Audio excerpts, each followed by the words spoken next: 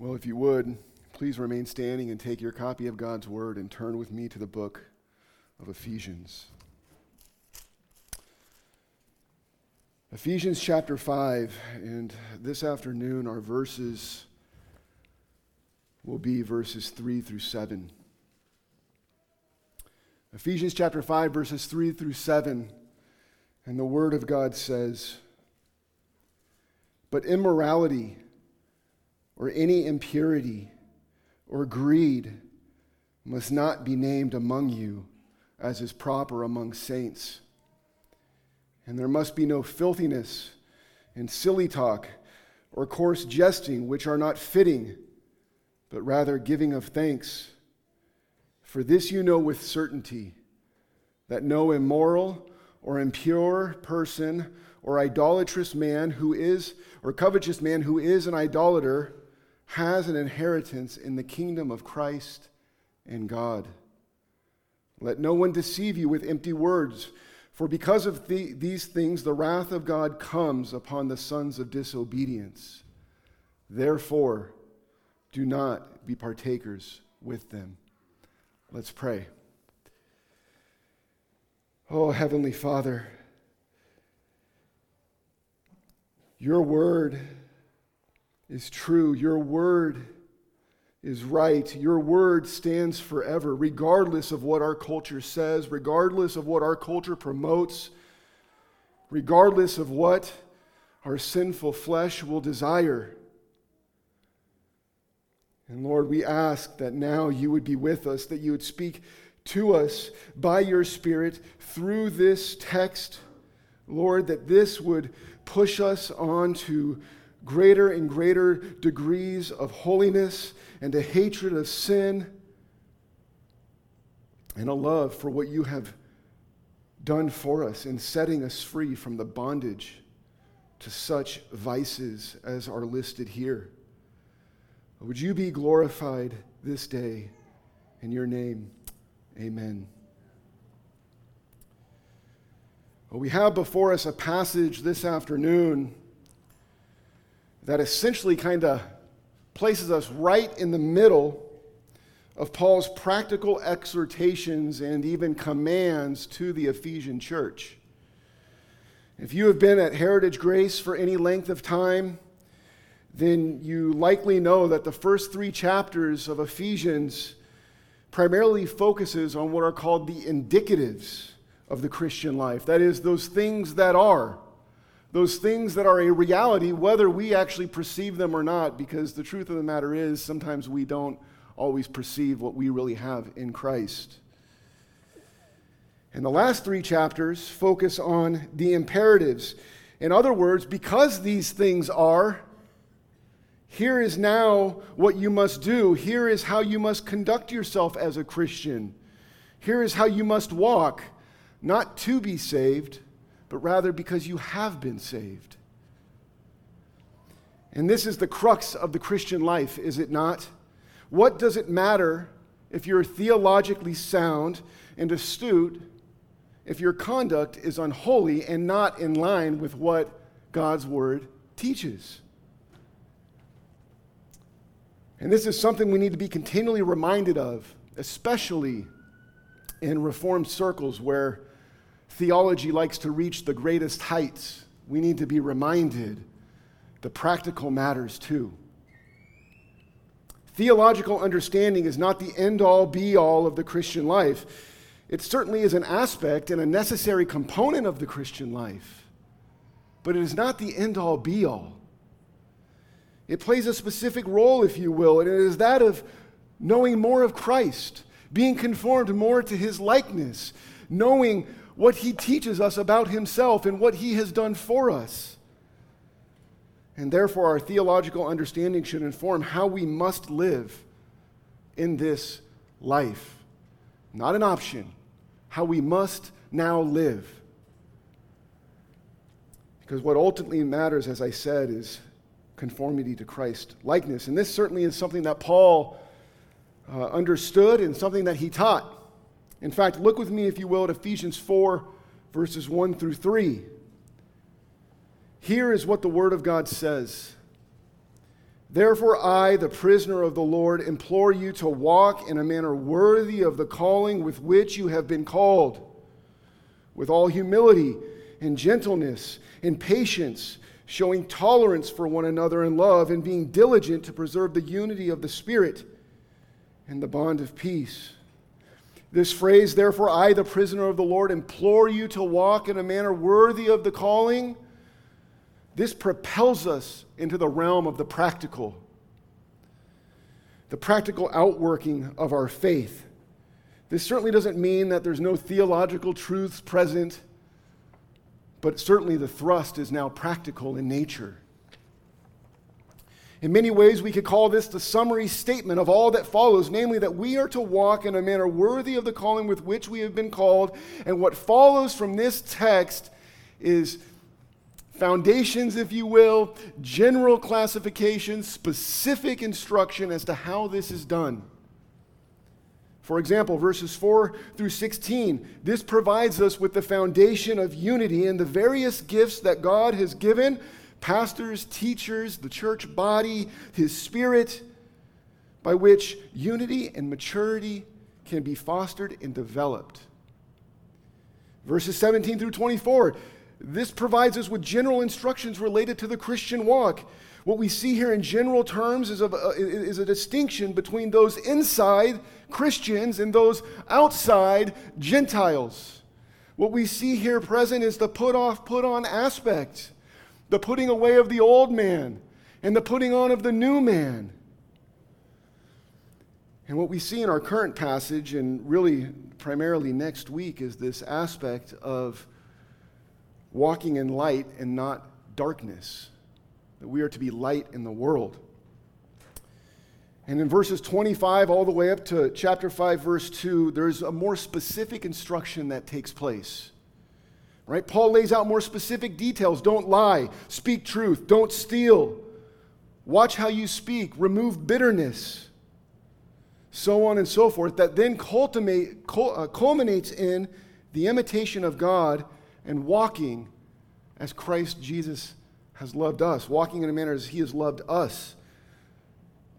And so this leads us to our current passage. It is here that Paul lays out even more specifically a particular area of focus.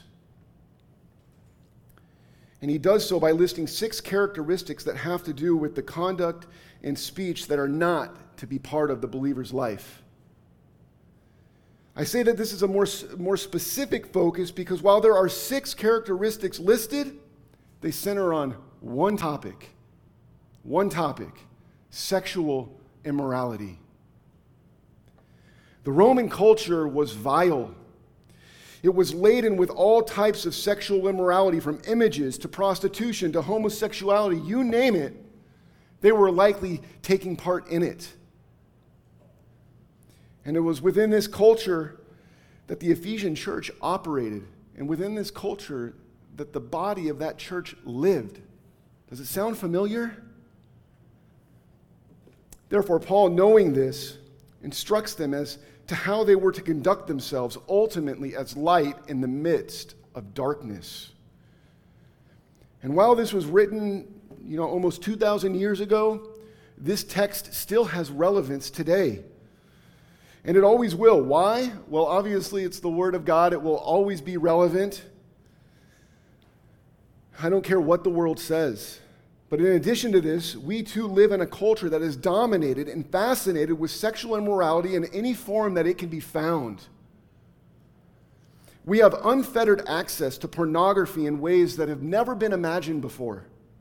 In fact, it is getting worked into our day-to-day lives, whether we recognize it or not. There are websites and apps that are specifically built for the purpose of finding partners to fornicate with, and apps that are built to find somebody to go commit adultery with. And with the emergence of social media, it has become easier for these things to be propagated and to have access to. Our culture is intent and even militant about the sexualization of our children. The homosexual agenda, LGBTQ, so on and so forth. And therefore, Paul's instruction is certainly relevant and much needed in our day. We need to be instructed, to be reminded, to be exhorted as to how we are to walk as lights in the midst of darkness. And so how exactly are we to do that? Well, this week we will be focusing on the negative commands, those things that we're not to do.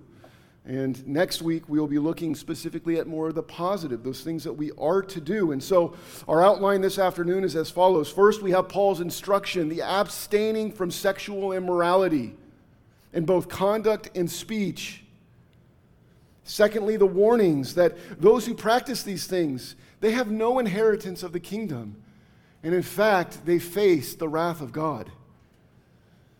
And so finally, that leads to the strong exhortation that Paul gives to not be partakers with them.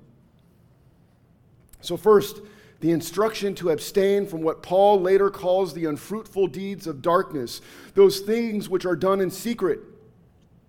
As I said, he narrows this focus to that topic of sexual immorality. Now, at first glance, this may seem like an odd transition. He just got done speaking about imitating God, and all of a sudden he's moving towards the topic of sexual immorality. Right? That's what he says. Therefore, be imitators of God as beloved children and walk in love, just as Christ also loved you and gave himself up for us as an offering and a sacrifice to God as a fragrant aroma. See, what is present here is a contrast. Right? He says, but immorality and impurity or greed must not be named among you as is proper among saints. And so, there's a contrast established between the imitation of God the Father, who sacrificially gave his Son for us, and of Christ, who sacrificially gave himself for us, and the self-centered, self-indulgent sensuality of the culture. Therefore, following this positive instruction or command to imitate God in Christ Jesus, Paul begins with a list of sinful desires that are expressed in both conduct and speech, that are opposite, that are contradictory to walking in a manner worthy of our calling. Deeds that are focused ultimately on self-pleasure and selfish desires. These unfruitful deeds have no place in the body of Christ. And Paul begins this list with immorality. Now, I'm sure many of you, if you had to guess, could come pretty close to guessing the Greek word that is used here for immorality. It is porneia. It is from this word that we derive the word, or our word, pornography. Generally, our English word tends to have a very narrow focus. It is generally related to images of various types. However, in the Greek, this word is much more broad and inclusive. Lying behind this meaning of porneia are the acts of fornication, which is sexual relationships prior to marriage. Behind this word is adultery, which relates to sexual relationships while married with somebody that is not your spouse. It refers to homosexuality and prostitution and so forth. And it is this behavior that is to have no place in the body. It is this behavior that we are to abstain from. We see this expressed, for example, in 1 Thessalonians 4, 3 through 7. Here Paul says, "For this is the will of God for you, your sanctification. That is, that you abstain from sexual immorality, that each of you know how to possess his own vessel in sanctification and honor, not in lustful passion, like the Gentiles who do not know God. And that no man transgress and defraud his brother in the matter, because the Lord is the avenger in all of these things, just as we also told you before and solemnly warned you. For God has not called us for the purpose of impurity, but in sanctification." Paul is very clear. What does our sanctification entail? Abstinence from sexual immorality. The ability to control our bodies rather than to be controlled by lustful passion like those Gentiles, those outside the church, right? Those in the world, is a necessity. It's another way essentially of saying don't be partakers with them. And Scripture teaches not just the abstinence of such activity, In other words, don't just do this. But it's as if we're to even go further. Scriptures teach that we're to flee from such deeds. This is what Paul says in 1 Corinthians 6:18. Quite simply, it's a longer verse, but I'm just going to give you the first sentence. Flee immorality. Flee immorality. Immorality is not something that we should tolerate. Immorality is not something that should become normalized. Immorality should always shock us, should always disgust us, and it is something that we should flee from. But the world tells us to cozy up to immorality. This is how it happens, especially for single people. You know what they say? You're going to marry that individual anyway. So what's the big deal if you are intimate with them beforehand? Well, the big deal is that God has said, flee immorality. We don't live our lives according to the culture. We live our lives according to the Word of God. And He says, flee immorality. But in addition to this, Paul includes any impurity. The literal rendering of this word would be any substance that is filthy or unclean. It really refers to a general impurity, a general uncleanness. We see this, for example, in 1 Thessalonians 2:3. For our exhortation does not come from error or impurity or by way of deceit.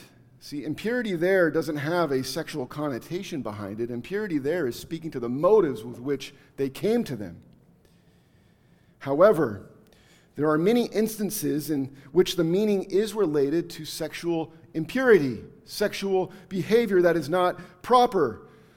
And as is usually the case, context will be key. Take, for example, Romans 1:24. If you want, you can turn there. Romans 1:24. This is what we read there. Therefore, God gave them over in the lust of their hearts to impurity, so that their bodies would be dishonored among them. And in verses 26 and 27, we receive more detail as to this impurity. Notice what is written. For this reason, God gave them over to degrading passions.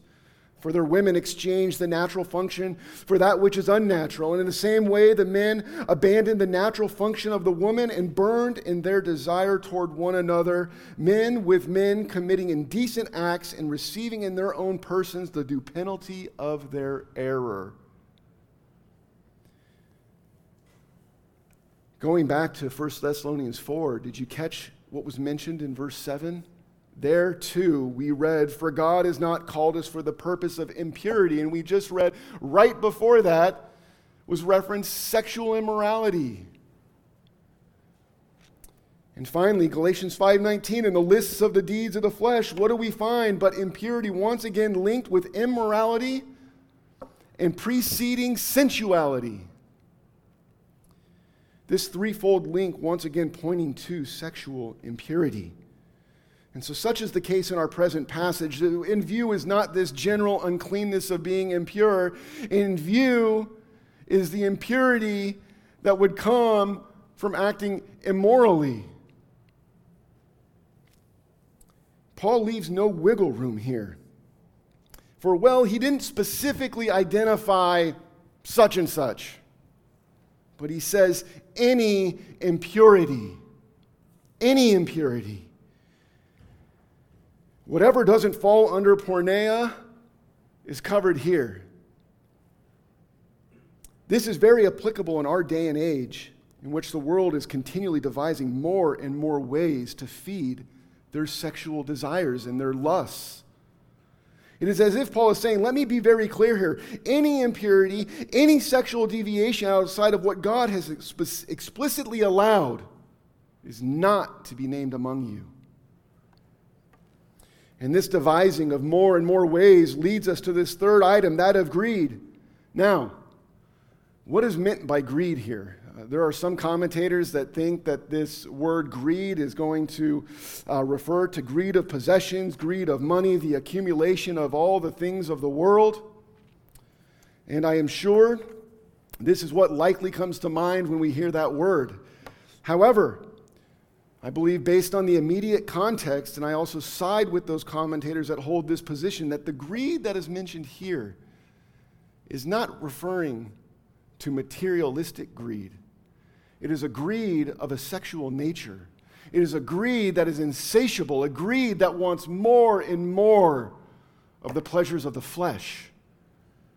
You see, Scripture speaks much on greed in general. We can certainly think of Christ's teaching that we're not to store up treasures on earth, or of the rich man who didn't want to part with his possessions.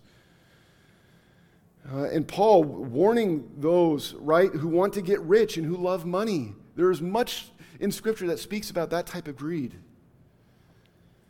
But the greed here, following the prior two items in this list, is focused on sexual greed, as it were. A greed, like I said, that is insatiable. This is what we see conveyed in Ephesians 4. If you just want to look over there, Ephesians 4 and verse 19. Listen to what we read there. And they, this is speaking of the Gentiles, those outside the church, they have become callous. They have given themselves over to sensuality for the practice of every kind of impurity. And then here's the key. With greediness. With greediness. For the world, there is never enough. They never have their fill of sexual immorality. They think that others in the world exist solely for their own pleasure, their own desires, their own gratification. And ultimately, it is this greed that corresponds to covetousness. Actually, if you look at verse 5, Paul repeats this threefold list, except there, greed is replaced with covetousness. And the covetous man is identified as an idolater. And so what you essentially have is the one that is pursuing after these things is an idolater. Their God is self-pleasure. Their God is their sensuality. And it is these things from which the body of Christ must abstain. Look again at our text. Paul says, but immorality or any impurity or greed must not be named among you, as is proper among saints. So contrary are these things as to how we are to walk, that they're not even to be named among us. They're not to be identified with us. This prohibition is strengthened when we consider it in conjunction with verse 12, in which Paul says, it is disgraceful even to speak of the things which are done by them in secret. And so the logic follows like this. If it's disgraceful to even speak about these things, then certainly it is disgraceful to even have them named among us, which would mean that we're participating in these things. You see, there is a proper way to walk that is fitting, and there is an improper way to walk that is not fitting saints. There is a way that as saints, as set apart ones, that we are to conduct ourselves. And it is not to be in lustful passion, even as Peter says, for the time already past is sufficient for you to have carried out the desire of the Gentiles. That time is come and gone. If you are in Christ, mark it. That time is gone for you to go after those desires. We have a new desire. We have been set free from the passions of the flesh. And we have been set free so we can have holy desires and to live righteously in this present age. The conduct of those inside the church is to be holy. We have undergone a categorical shift, if you will. We went from darkness to light, from sinner to saint. It does not mean that saints don't sin, but what it does mean is that we are no longer characterized by sin. The holiness that we are to pursue, the be holy as I am holy command is far-reaching. The holiness fitting saints is an all-encompassing holiness that impacts the whole of our being. And this is what Paul shows, because he goes from our conduct to our speech. And elsewhere, actually, if you think about it, if you think to Romans 12, right, we're to be transformed by the renewing of our mind. It is a thoroughgoing holiness. It is Christ's likeness that Paul is after. He's not concerned with merely ensuring the outside conduct is proper, but also that the speech of the saints is proper as well. And so Paul moves from conduct that is not fitting to speech that is not fitting. This is what he says, and there must be no filthiness and silly talk or coarse jesting, which are not fitting, but rather giving of thanks. Again, with these three terms listed here, you will find a variation among the commentators as to what is specifically in view. In other words, do these three terms refer to how we're to speak in general, or do they have reference to speech that is laden with sexual connotations? There are numerous texts throughout Scripture that have to do with how we speak. Just in chapter 4 of Ephesians, right? Paul said that that unwholesome words are not to come out of our mouth, but only those that are for edification, only those that are for building up, not to tear each other down. And in Colossians 3 and verse 8, Paul says that abusive speech is to be put aside. So once again, there are plenty of passages that speak about how we're to use our words. Here, in this context, the focus is on those words that would be laden with sexual meaning and have that type of connotation. Paul has just finished addressing conduct that is sexually immoral and now moves to speech that can so easily accompany that type of conduct. We don't have the time to break down each of these terms, but the overall gist of these terms relates to speech that is obscene, speech that is vulgar, speech that is dirty, words that have double entendres to them, double meanings. Speech that expresses itself. This is what one commentator says. All three terms refer to a dirty mind expressing itself in vulgar conversation. And so we are certainly looking at conversation that contains suggestive innuendos.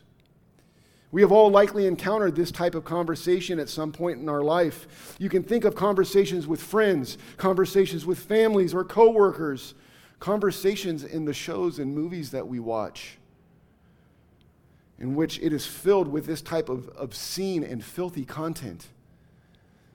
The world speaks this way because it thinks this way. We are to have a different mind than what the world has. For the saint, these patterns of speech are not fitting. They're not to be associated with. These two should not be named among us.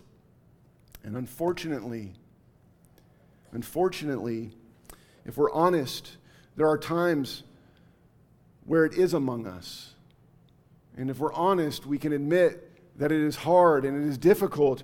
We fear man. Sometimes we are taken off guard, and so we give the uncomfortable laugh.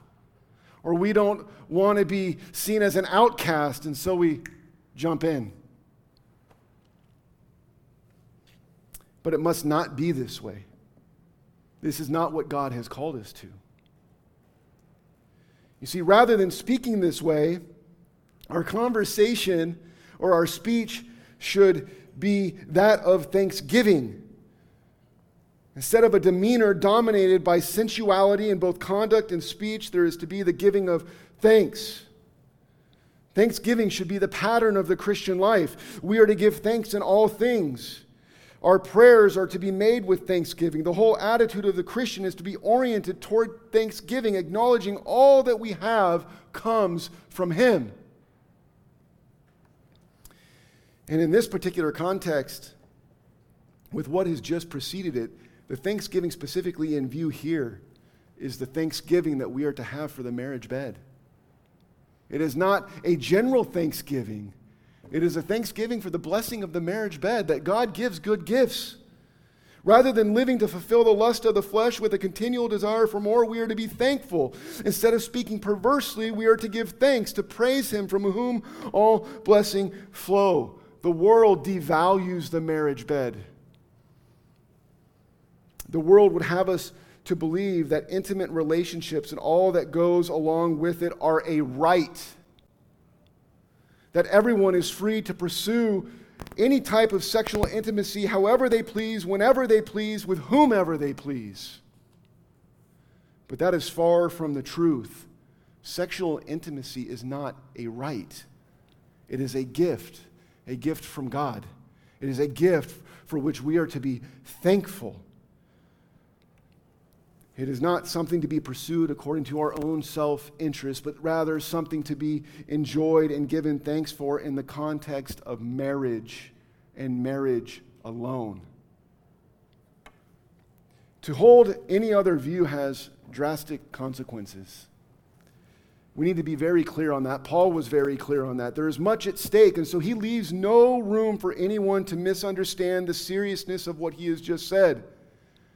They need to abstain from the unfruitful deeds of darkness, and that is not optional. Why?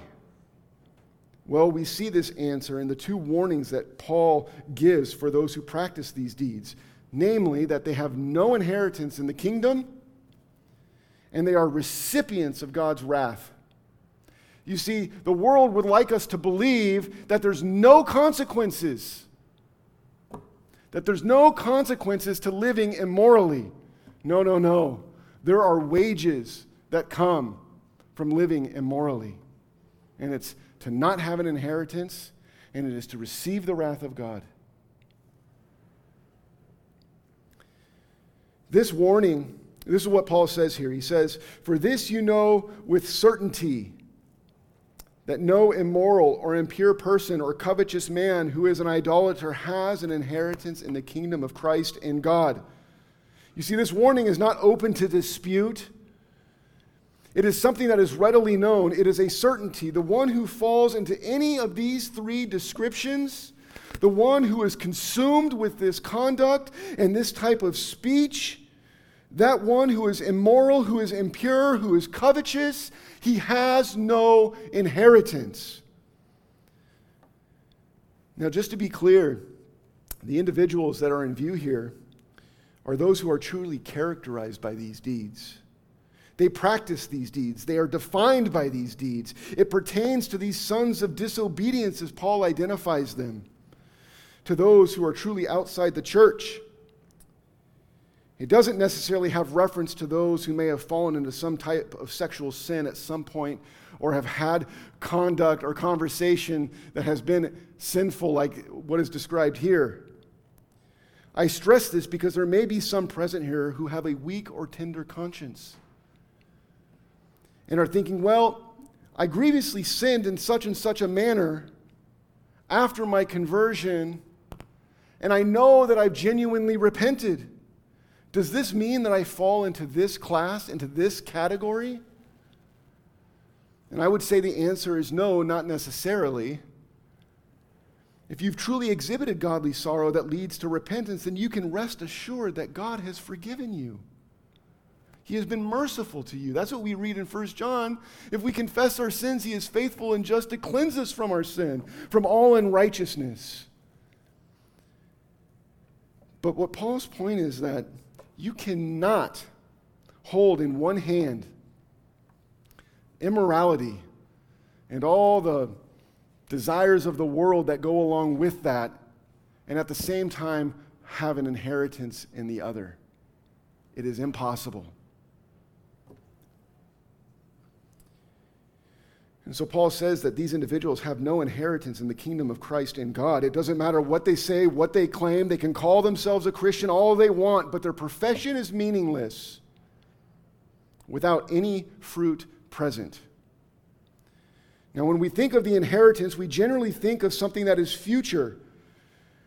Like with like a natural inheritance we receive it usually once somebody dies. It's like later, right? But Paul here refused, and he does this even in 1 Corinthians 6, 9 through 11.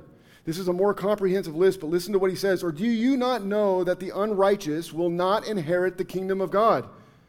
Do not be deceived, neither fornicators, nor idolaters, nor adulterers, nor effeminate, nor homosexuals, nor thieves, nor the covetous, nor drunkards, nor revilers, nor swindlers will inherit the kingdom of God." He says it twice. It is a certainty. You cannot partake of these things and at the same time think that you have an inheritance in the kingdom of God. But in our current text, Paul has phrased this in an interesting way, because he does so using the present tense. He says he has no inheritance. And so the present rendering implies that here and now the one who practices such deeds has no present inheritance. And most certainly it follows that if he has no inheritance now, he will have no inheritance in the future. In that final day, if you are not found to be in him, then there will be no future inheritance. The present and future reality of this inheritance is supported in the very next phrase. He says he has no inheritance in the kingdom of Christ and God. This may initially seem redundant because isn't Christ God? Are there two kingdoms? I thought there was only one kingdom. Well, yes, Christ is God, and no, there are not two kingdoms. And so what exactly is going on here? Well, what we see being described here is both aspects of the kingdom of God, if you will.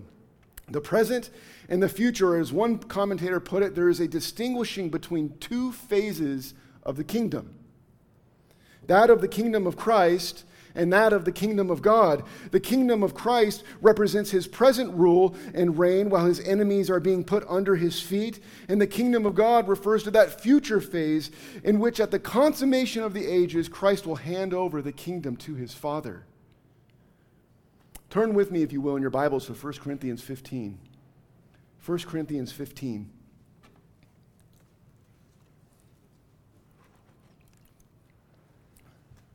And we'll read from verse 23. It is here that we see this language of handing over the kingdom. 1 Corinthians 15, 23 through 26. But each in his own order. Christ the first fruits. After that, those who are Christ's at his coming. And then comes the end, when he hands over the kingdom to the God and Father, when he has abolished all rule and all authority and power, for he must reign until he has put all enemies under his feet. The last enemy that will be abolished is death. And so we see here that Paul is speaking of the absolute exclusion, both now and in the future, of those who practice these deeds of darkness. There is no hope, in other words, if you are practicing these deeds, Paul says. And so instead of a present enjoyment and a glorious expectation of an inheritance of the kingdom to come, there is only a fearful expectation of judgment. And this leads us to the second warning. Let no one deceive you with empty words, for because of these things the wrath of God comes upon the sons of disobedience. We are not to be deceived by the empty words of the world. They will tell us that such deeds are okay, that there is nothing wrong with this behavior. They will even twist God's attributes. How do we see this? Well, they say God is love, and therefore he wants you to go and to live your life how you please and express love how you deem is right. He wants us to pursue our own desires. They will even mock and question the judgment to come. This is what we see in 2 Peter 3 through 4. This is what Peter says, "Know first of all that in the last days mockers will come with their mocking, following after their own lusts, and saying, 'Where is the promise of his coming?' For ever since the fathers fell asleep, all continues just as it was from the beginning of creation." Brothers and sisters, do not be deceived. What they say carries no weight. They are empty words and empty promises. God has testified that his judgment comes because of these things. The second warning is again in the present form. He says the wrath of God comes upon the sons of disobedience. It is a present reality, though it is not fully expressed in the greatest measure here and now. So if you would, turn with me to Romans 1, verse 18. Here we read, "For the wrath of God is revealed from heaven against all ungodliness and unrighteousness of men who suppress the truth in unrighteousness." It is presently being revealed. You see, God's wrath isn't only expressed by fire and the weeping of gnashing in teeth in the future. It is even presently revealed now. How? Well, there is a threefold giving over. that we see in verses 24, 26, and 28, in which we read that God has given them over to the lusts of their heart, to degrading passions and a depraved mind. This giving over conveys the present judgment of God. We can think of just the various sexually transmitted diseases that people have received because they have lived a sexually promiscuous life. This is what we see essentially described in verse 27. They receive in their own persons the due penalty of their error. Now, this giving over doesn't mean that all three of these are present in each and every individual, and it certainly doesn't mean that someone cannot be saved if they've been handed over. Here's the issue, though. We don't know when the complete and total handing over happens. Much like where Pharaoh hardened his heart, and then God hardened his heart. And so there is a need to be on guard, to not flirt with these things as if they will never come about. We can get so close, and that won't be me. No, as I said earlier, these are things that need to be fled. But the wrath of God, as we know, is also a future event as well. We see this in 2 Peter 3. The world that then was, referring to the days of Noah, was destroyed by water in a devastating judgment. The wicked back then never thought it would come. And when it did, they couldn't stop it. And it is no different now. The world can and will mock, but they will not be able to stop the judgment of God that presently comes from coming in its fullest manifestation. Why? Well, because God has said the present heavens and earth is being reserved for fire. Look at verse 8 of 2 Peter chapter 3.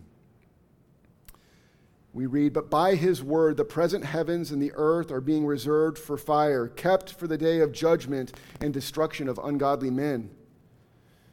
And then this is what we see in verse 10, "But the day of the Lord will come like a thief, in which the heavens will pass away with a roar, and the elements will be destroyed with intense heat, and the earth and its works will be burned up." And just to be clear, this is a judgment that lasts for all eternity, and it is absolutely terrifying. It isn't a one-time burning up and then you cease to exist. You are not annihilated, but rather you have a body that is specifically fit for the eternal judgment of God by fire. By fire.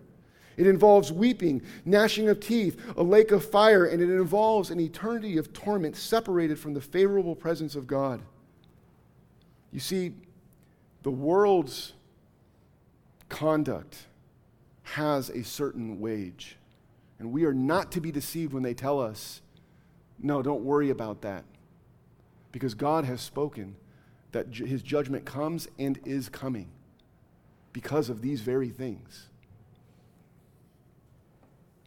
Peter uses this catalyst, this judgment to come as a catalyst to holiness.